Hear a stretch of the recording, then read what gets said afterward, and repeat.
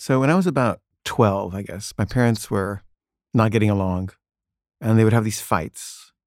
And sometimes my mother would come into my room while I was sleeping at night and she would say, "Get out of your bed. Your father is sleeping in your bed tonight and you can sleep with me." And I always liked this. I liked sleeping with my mom. I loved my mom and I had a little bit of an Oedipus complex, I guess. And I was like, "Yeah, Dad, you sleep in my bed. I'm sleeping with her."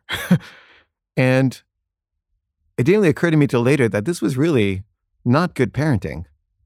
And I think it might explain a lot of my later problems in life.